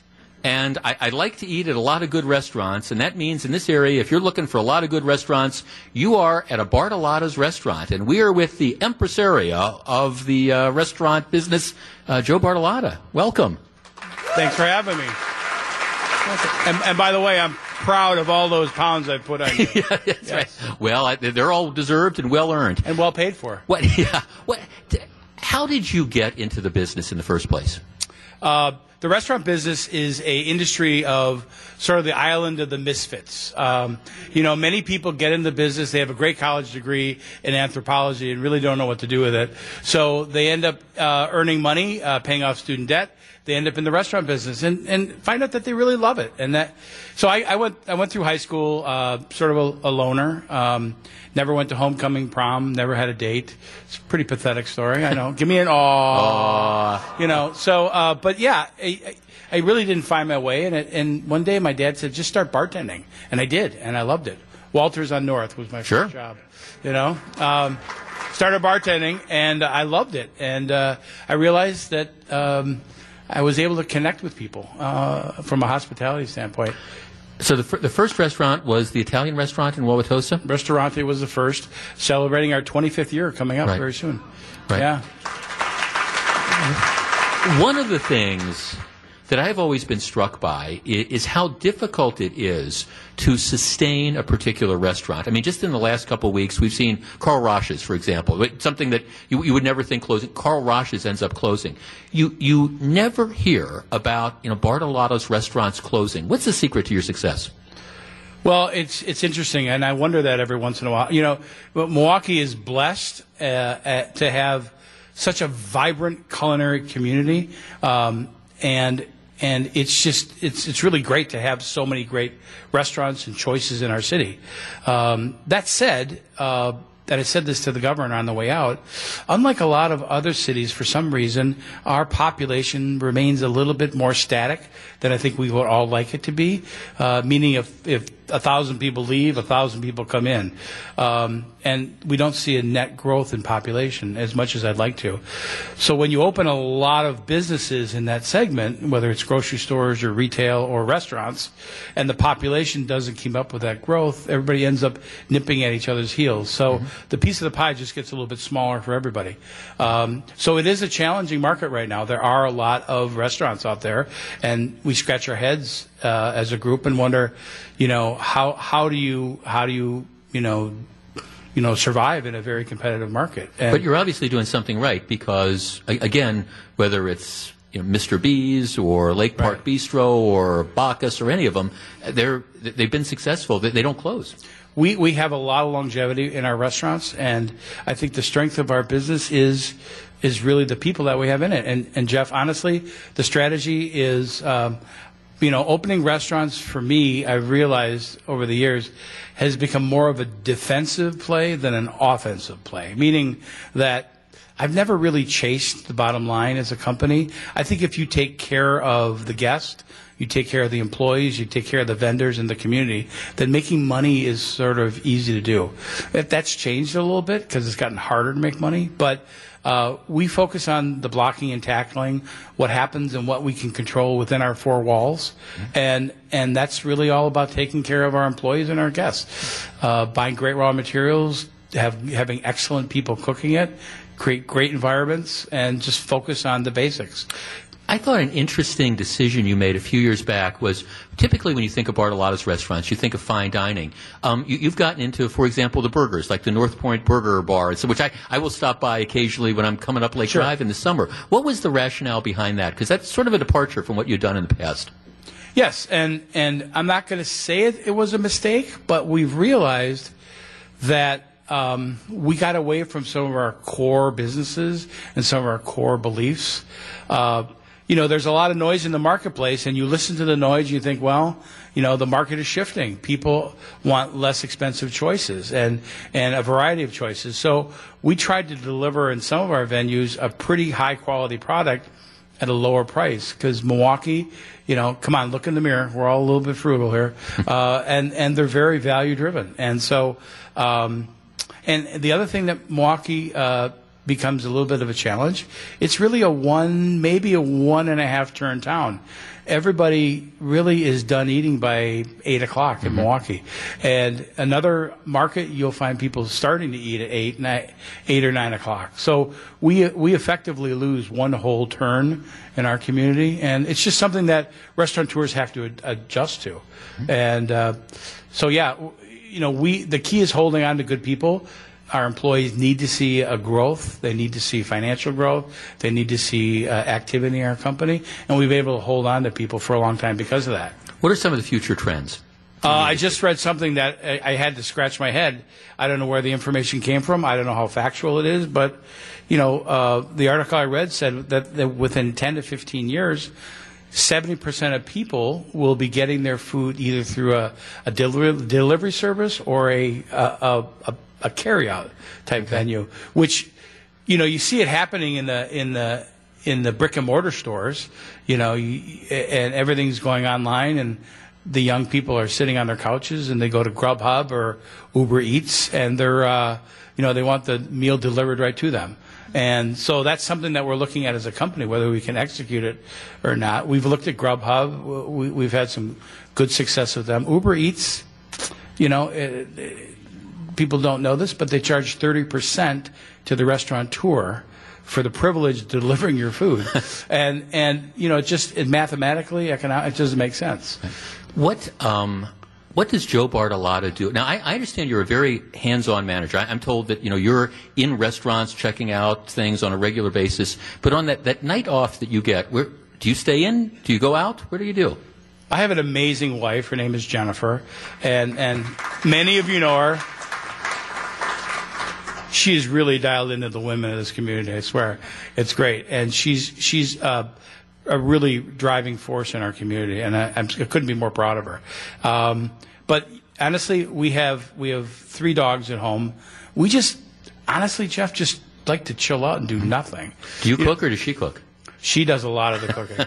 She eats really healthy, and I hate that.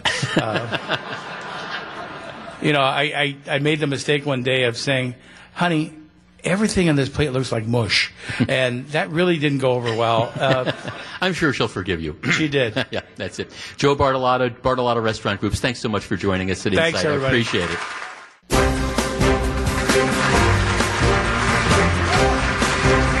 Welcome back. It's Insight 2017. So glad to have you with us. We are joined by the 2-term governor of the state of Wisconsin, Scott Walker. Governor Walker, welcome. Great to be with you.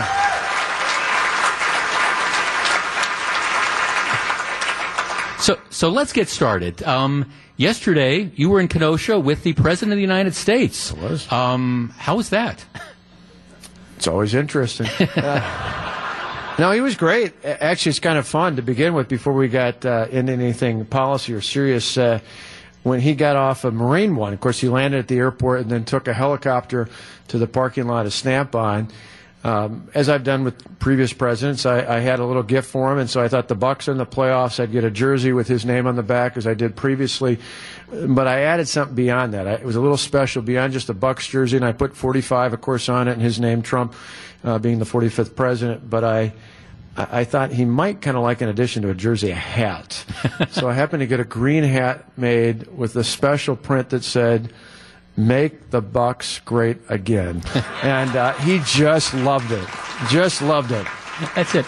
Now, I understand that, obviously there's a lot of issues where there's an interplay between Wisconsin and the federal government. And one of the big issues that I know you've been concerned about for months and months is this situation with Canada, where now it's more difficult for Wisconsin dairies to sell their product in Canada. You've actually been talking to the president about that. Yeah, I talked specifically about it. Ron Johnson and I met with him a little bit beforehand, and I brought that up in the great detail. That's an issue that we brought the entire congressional delegation together with. It's affecting about 70 farm families from across the state. And I said it's a great example of unfair trade practices. We think Canada's wrong about this. We think they're unfairly subsidizing milk, particularly from Ontario. That's hurting dairy farmers here in the state of Wisconsin, as it is, for example, in New York State. So I joined yesterday with Governor Cuomo there, in addition to what we did with our congressional delegation. And the good news is, you heard it. He talked about it. In fact, he asked how much of a deal should he make of it. You heard he went short of issuing war orders. He came out pretty strong yesterday, and the good news was this morning Reince called me, and this afternoon we had a call with Reince Priebus and Jairus Kushner and a whole bunch of other folks from his team to talk about what more can be done, at a minimum at least, to provide some temporary relief for farming families all across the state. So this is an issue that you expect there's going to be at least some potential federal help coming? Yeah, and again, we're not looking for money as much as just help us. This is a good example of the federal government. We talk about trade. The president's talked a lot about trade. Oftentimes it's about Mexico or China or other places. And Canada is one of our great trading partners. So don't get me wrong, I love trade with Canada. But on this particular issue, when it comes to the dairy industry, it's just not fair trade. It needs a level playing field. Our farmers can compete with anybody in the world, just like our workers can compete. But it needs to be a level playing field. And I think the president and his team helping on this would take us a long ways. And it was great as well. On top of that, here he was at Snap-on, a great American success story right here in the state of Wisconsin, not just in Kenosha, but they manufacture just down the way in Milwaukee. They do a super job, some of the best tools in the world. I love the backdrop. Did you like the picture of the backdrop?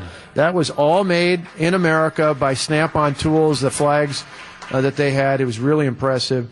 And I love the message he talked about. I had mentioned to him back in February at the White House with other governors that in addition to welfare reform and giving us other flexibilities, one of the best things he could do as president is use the largest bully pulpit in the world and talk about the dignity of work, talk about the skilled trades, and talk about how many different great career opportunities there are. And that's exactly what he talked about yesterday, and hat tip to him for doing that. Now, you were talking a little bit about welfare reform, and I know that's been one of the things that's at the top of your agenda. You need federal waivers. You need some federal help to get some of the things done. What do you expect is going to be coming out of Washington with some of the initiatives you'd like to put into place? I think we're going to get tremendous help, not only from this administration, but in some regards, some things we need within the Congress. And I think it's a simple concept, and it builds off of one of my great friends and one of my great mentors, Tommy Thompson. Back 20-plus years ago, he did Wisconsin Works, W-2 welfare reform. That was the model, literally, for the nation. And unfortunately, over more than 2 decades, this nation, and before I got in the state, had backed away from true welfare reform. We've made great strides. For example, we said with things like food stamps and other public assistance areas that if you want our help, if you're an able-bodied adult, if you're able physically and mentally to work, we expect in return for public assistance, you have to be employed at least 80 hours a month to get assistance and or enrolled for job training. But my goodness, Rebecca Clayfish and I were talking about this yesterday. We have over 95,000 job openings listed on JobCenterWisconsin.com. That's just a voluntary website. We have an unemployment rate that the new numbers come out midday on Thursday, so where we're at. So I won't jump the gun and talk about that. But I believe they will be better than last month. And last month was 3.7%, the lowest amount that we've had since November of the year 2000. And more people are now employed in the state of Wisconsin than ever before in our history. The reason that's so important when it comes to your question about welfare reform is this isn't about kicking people off. I believe in helping your neighbor when they're down and out, but public assistance for those who are able should be more like a trampoline than like a hammock. And the reality is for too long it's been a hammock at the federal and in some regards at the state level. We need to get people back up on their feet again and get them back into the workforce. And one of the biggest, most contentious things we had in the past with the Obama administration was asking for the ability to say if you're on welfare, you should be able to pass a drug test. Now going forward, we're going to have the right to test welfare recipients, whether the lights are on or not, but to test welfare recipients. Not because we want to kick them off, but because, and I'm sure a lot of people in this crowd and listening in today will tell you as employers, give me people who have basic job skills who can pass a drug test, and I can put anybody to work in this state, and that's what we plan on doing going forward.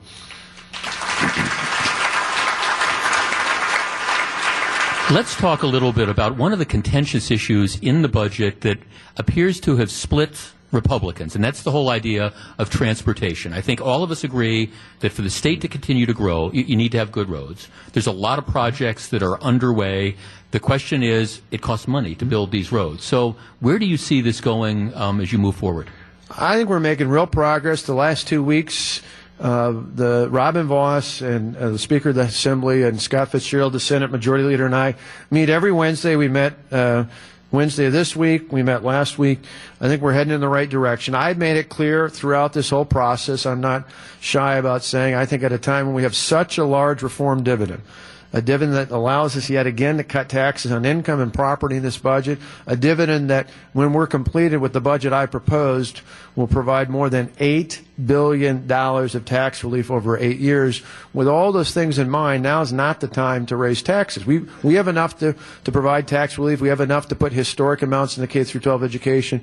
We have enough in our budget and what we propose to put the largest amount of local road aids to fix roads and bridges and potholes that we've ever done, the most in the state highway rehab than we've ever done before. I just don't think we need to raise the gas tax. I believe, though, in talking with the legislative leadership, we can find a way to address some of the concerns they have. Heck, last week alone, thanks to Dave Ross, our new Secretary of Transportation, we freed up over $100 million more for transportation projects in this next budget without raising the gas tax. We can do that again going forward. And I appreciate, for example, State Representative Dale Coinga has been, per the Speaker's request, going out and working with groups and talking to us and others about ways to not raise the gas tax, but to find ways to invest more into transportation. And we're willing to work with him and anybody else as long as there's not a gas tax increase. We're going to take a quick break. When we come back, I want to get away from policy, and I want to talk about the last 8 years and all the different experiences that you've had. So stick around. We'll be back. It's more with Insight 2017 from the Country Springs Hotel. We now return to Insight 2017, sponsored by Annex Wealth Management, CertaPro Painters, and Crest Cadillac. Now from the Country Springs Hotel in Pewaukee, once again, your host, Jeff Wagner. Welcome back. We're joined by the governor of the state of Wisconsin, Scott Walker. Governor, all right, after you first got elected, you gained national attention by pushing the whole debate over Act 10. Everybody knows the story. It led to the protests. Has Act 10 worked? 100% it has. I mean, I go to schools all the time. I get school board members who still today, many years later, give me a hug and say, thank you. This is exactly what we needed. I talked to a lot of school board members who once were school board members who say, I wish we would have had this years ago. By any number of independent reports, schools, local governments, and state government over the last 6 years have saved more than $5 billion. But more important than budgetary savings, more important than the fact that property taxes are lower now than they were when we started, more important than the fact that they've been able to recoup their savings and balance their budgets and bid out their health insurance and do these other things that have more than accounted for the changes in the budgets. It's the real long-term benefit, particularly in our schools, but for all levels of government. It's been we no longer have seniority and tenure. We can now hire and fire based on merit. We can pay based on performance. That means we can put the best and the brightest in our schools, and we can pay them what they're worth to be there, because we want exceptional teachers out there, but we want to be able to sort out and distinguish just like everybody else does outside of government. And we do it not only in schools, we do it in state and local governments as well. Were you surprised at the intensity of the reaction you got when you introduced it? Yes. Yes. I mean, Jeff, you know me from many years past. At the county government, I had a lot of pushback being a Republican in Milwaukee County. Obviously, people used to ask me, when was the last time a Republican was elected county executive? I said it was easy. Never. It just never happened before. And so I had pushback there. I used to have, even when I'd give addresses in front of the county board, I'd have protesters inside the chambers with signs during the budget speeches. So I wasn't completely immune to that kind of push before, but never at this size. And what I thought was there'd be immediate pushback, but we'd get it through within a week or two, kind of like a lot of my friends have done in other states over the past few years, and oftentimes with our help and assistance, as we did just a couple of months ago in Iowa. But, after the 14 state senators left the state and went to Illinois, what we saw is the people and the organization and the money started coming in from Washington and New York and elsewhere, and you saw things escalate like no one ever thought imaginable. What I loved, though, is after we got finished, one of my favorite gifts was from Sean and Rachel Duffy, who gave me a bumper sticker after this was all done and everything was cleared up, and it said, 1 walker beats 14 runners.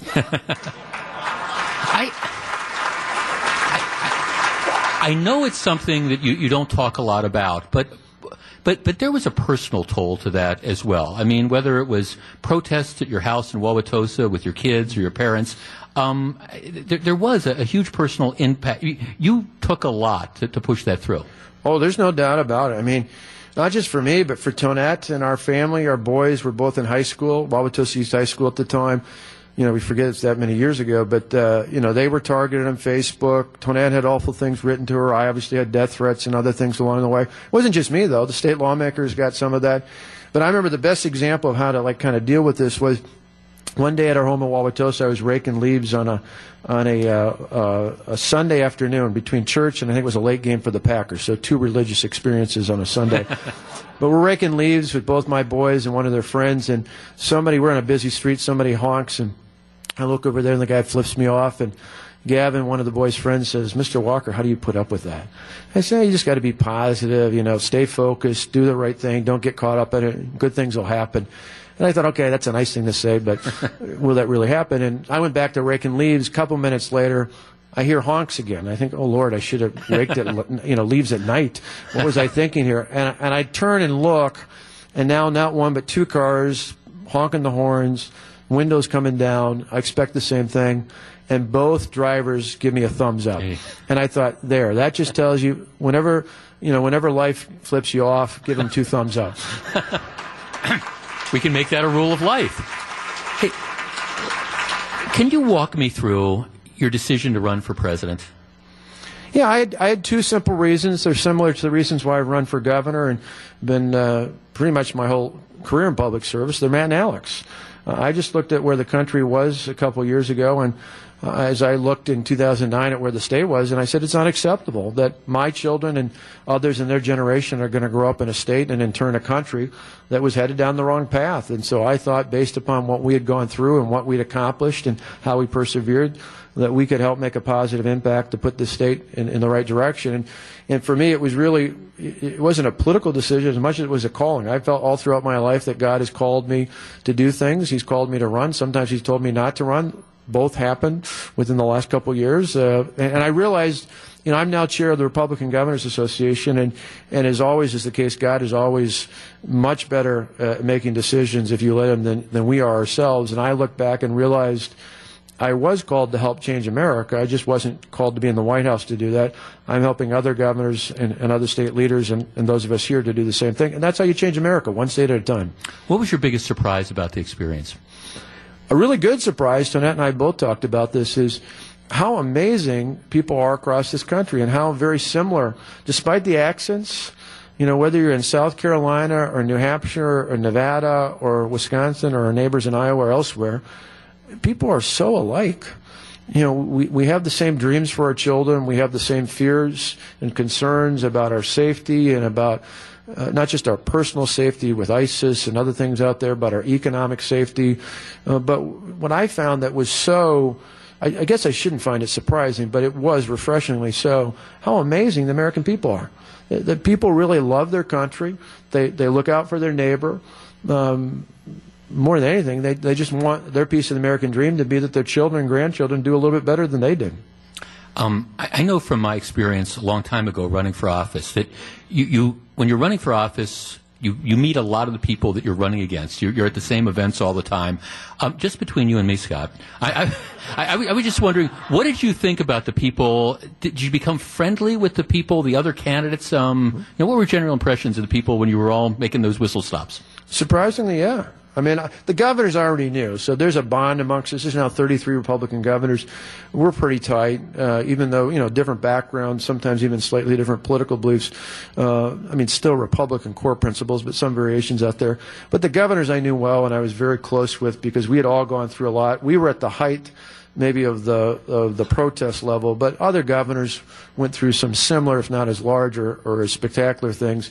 And so the governors in the mix, I knew Christie and Kasich, and I knew Jeb Bush from the past and others along the way. I did not know the senators as well. So I really got to know Marco Rubio and Ted Cruz, Rand Paul and Lindsey Graham. And they're actually a lot of fun. When you get behind the scenes, just goofing around before a debate or a gathering like that. Lindsey Graham in particular, regardless of what you think of his politics, he is one of the funniest elected officials I've ever been around. I just crack up being around him, and it was a lot of fun. What was it like to be on the stage with then candidate, now President Trump?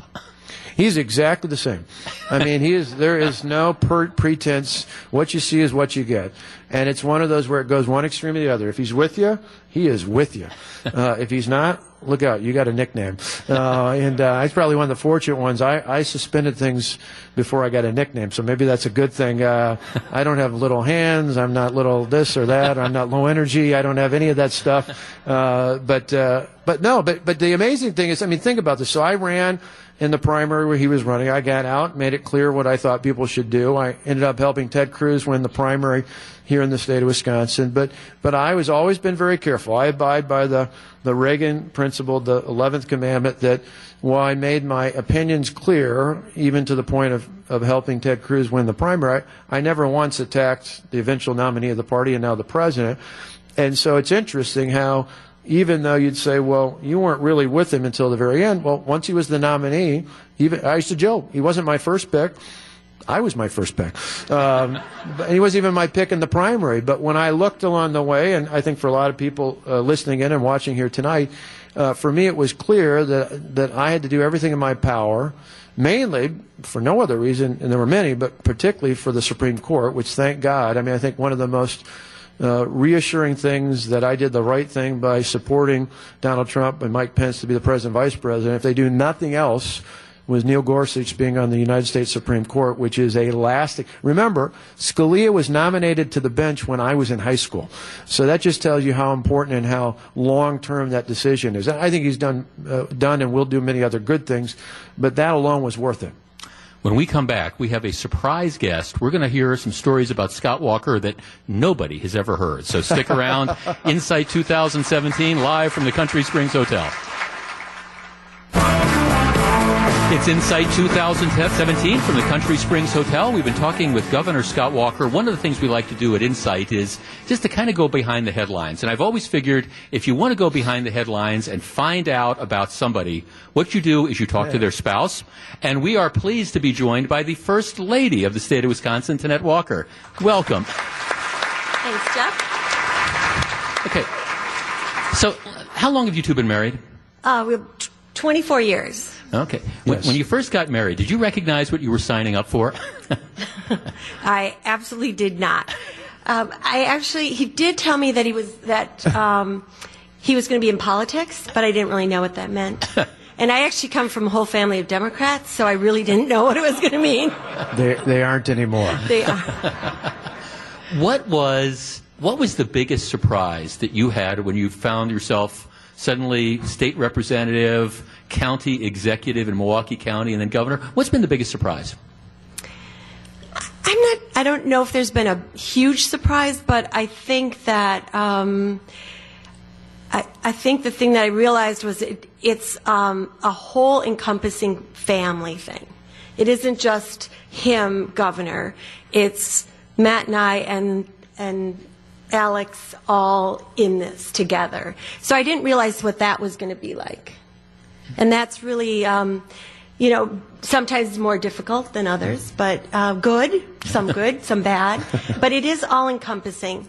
Yeah. Well, the governor and I were talking about the battle over Act 10. And it's one thing, when you're in politics yourself, you kind of sign up for that. You know that there's going to be all the haters that are out there and the stuff. In many respects, I know it's perhaps even harder on the family members. How did you get through that whole thing?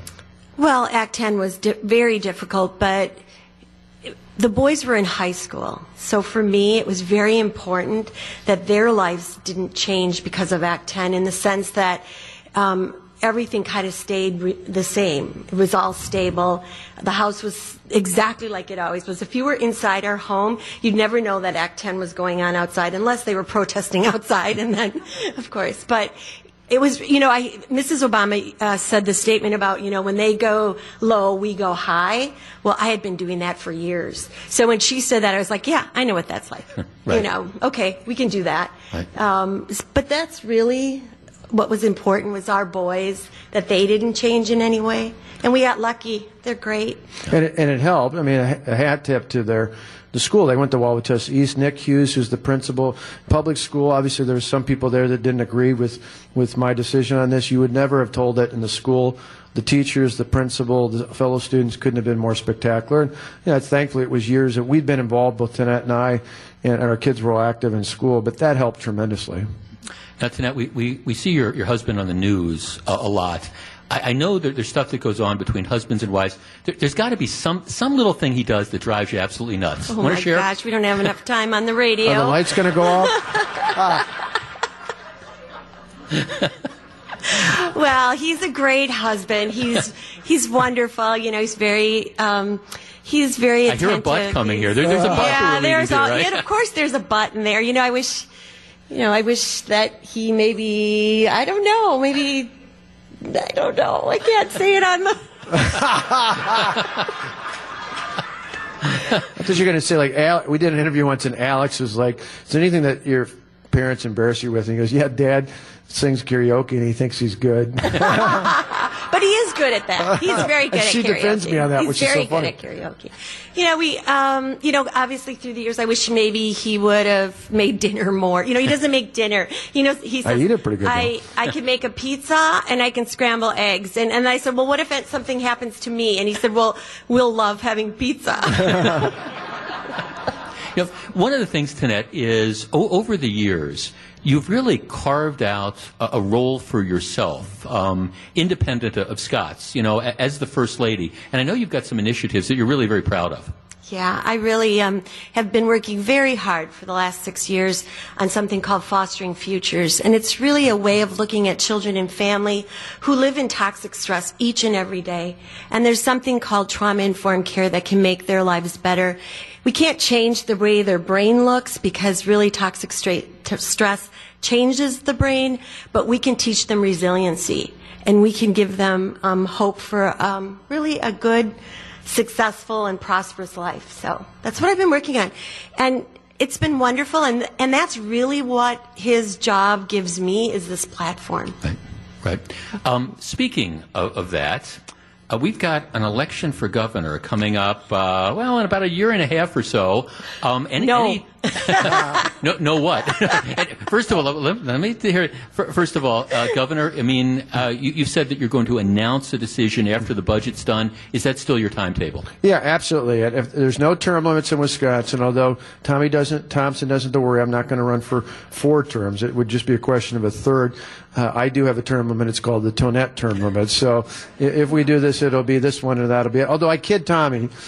He won 4 times, 4 terms. If we win next November, should we run, it'll be 4 times just in 4 less years than it took Tommy to win it when you count the recall. But no, the simple answer is, yeah, the timeline's right. But I said the simple response when people ask me if I'm going to run is, when you've got more people employed than ever before, when I'm more optimistic about the state than I've ever been before, why wouldn't I run? It's just too exciting a time not to. Okay, Mrs. Walker. I guess obviously there are sacrifices that you make, and there's sacrifices the family makes. How do you feel about that? Well, I've never said no before. He's run for the Assembly, for county executive, for president, governor a few times, so I've never said no before. I'm not about to start saying no now. It just wouldn't make any sense. But I love the fact that we have work to do. The nice thing for us, too, we've had along the way a group of friends that our kids grew up with. We have other friends outside of politics, actually some that are out and in. I see Brad Courtney, for example, in the audience. Brad's the state party chair, but we've known Brad for 27 years, hard to imagine. But it's great to stay connected with people that were friends long before we were governor and then to make new ones along the way, because that just keeps your reality check along the way as to what's going on. Do you have, you said, regardless of a decision on 3rd term, that there will not be a 4th term. That's your thinking now. Do the two of you have a vision as to what your life is going to be like after politics? Or have you just considered I'm just going to ride Harley. My Harley is long and as far as I can. We kind of live in this very tiny, small space. So what I say to him is we'll never buy a home again. We're always going to live in a 1-bedroom apartment. No, it's even worse. You got to get into this with her. This is your good insight for tonight on Insight 2017. She likes this. What is it called? HGTV. It's called Little Houses. Tiny. She doesn't even have a closet as little as those little houses. I said there is no way we're going to get crammed into a little. I'd be fine. I just need a trailer in the back of my Road King, and I'd be set. But Tonette says we're going to get a little house, and I think probably what we'll end up doing is get a condo somewhere in the 3rd Ward so we can go to Summerfest, right, Smiley? That'd be good to see the great act for the 50th along the way, and somewhere like that, or maybe down in the Hart Park area by Wauwatosa, but somewhere in the Milwaukee area. That's where our friends are. That's where our family is, and we love it. Well, we love having you around. Scott Walker, Tonette Walker, thanks for joining us on Insight 2017. Thanks. The governor and the first lady of the state of Wisconsin. That concludes our presentation of Insight 2017. I want to thank you all very much for coming out to the Country Springs Hotel. Hope to see everybody next year for Insight 2018. I want to say a very special thank you to all the guests we had this evening, Governor Walker and his wife, Tonette Walker, 4 justices from the state Supreme Court, Attorney General Brad Schimmel talking about opioids, Larry McCarran and Wayne Larrivee, the voice of the Green Bay Packers, and of course Don Smiley, Bob Babish, Joe Bartolotta. I thought it was a really interesting, diverse crowd, which reflects, of course, the background of the WTMJ audience. I hope you enjoyed yourself. Again, we hope to see you again next year. Thank you all very much for coming out. I want to also say a special thank you to our sponsors, Crest Cadillac, CertaPro Painters, Annex Wealth Management, and again, the gifts on your table are courtesy of Annex Wealth Management. The tickets from Summerfest are courtesy of Summerfest. Thank you all very much for coming out. Drive home safely. This is Insight 2017.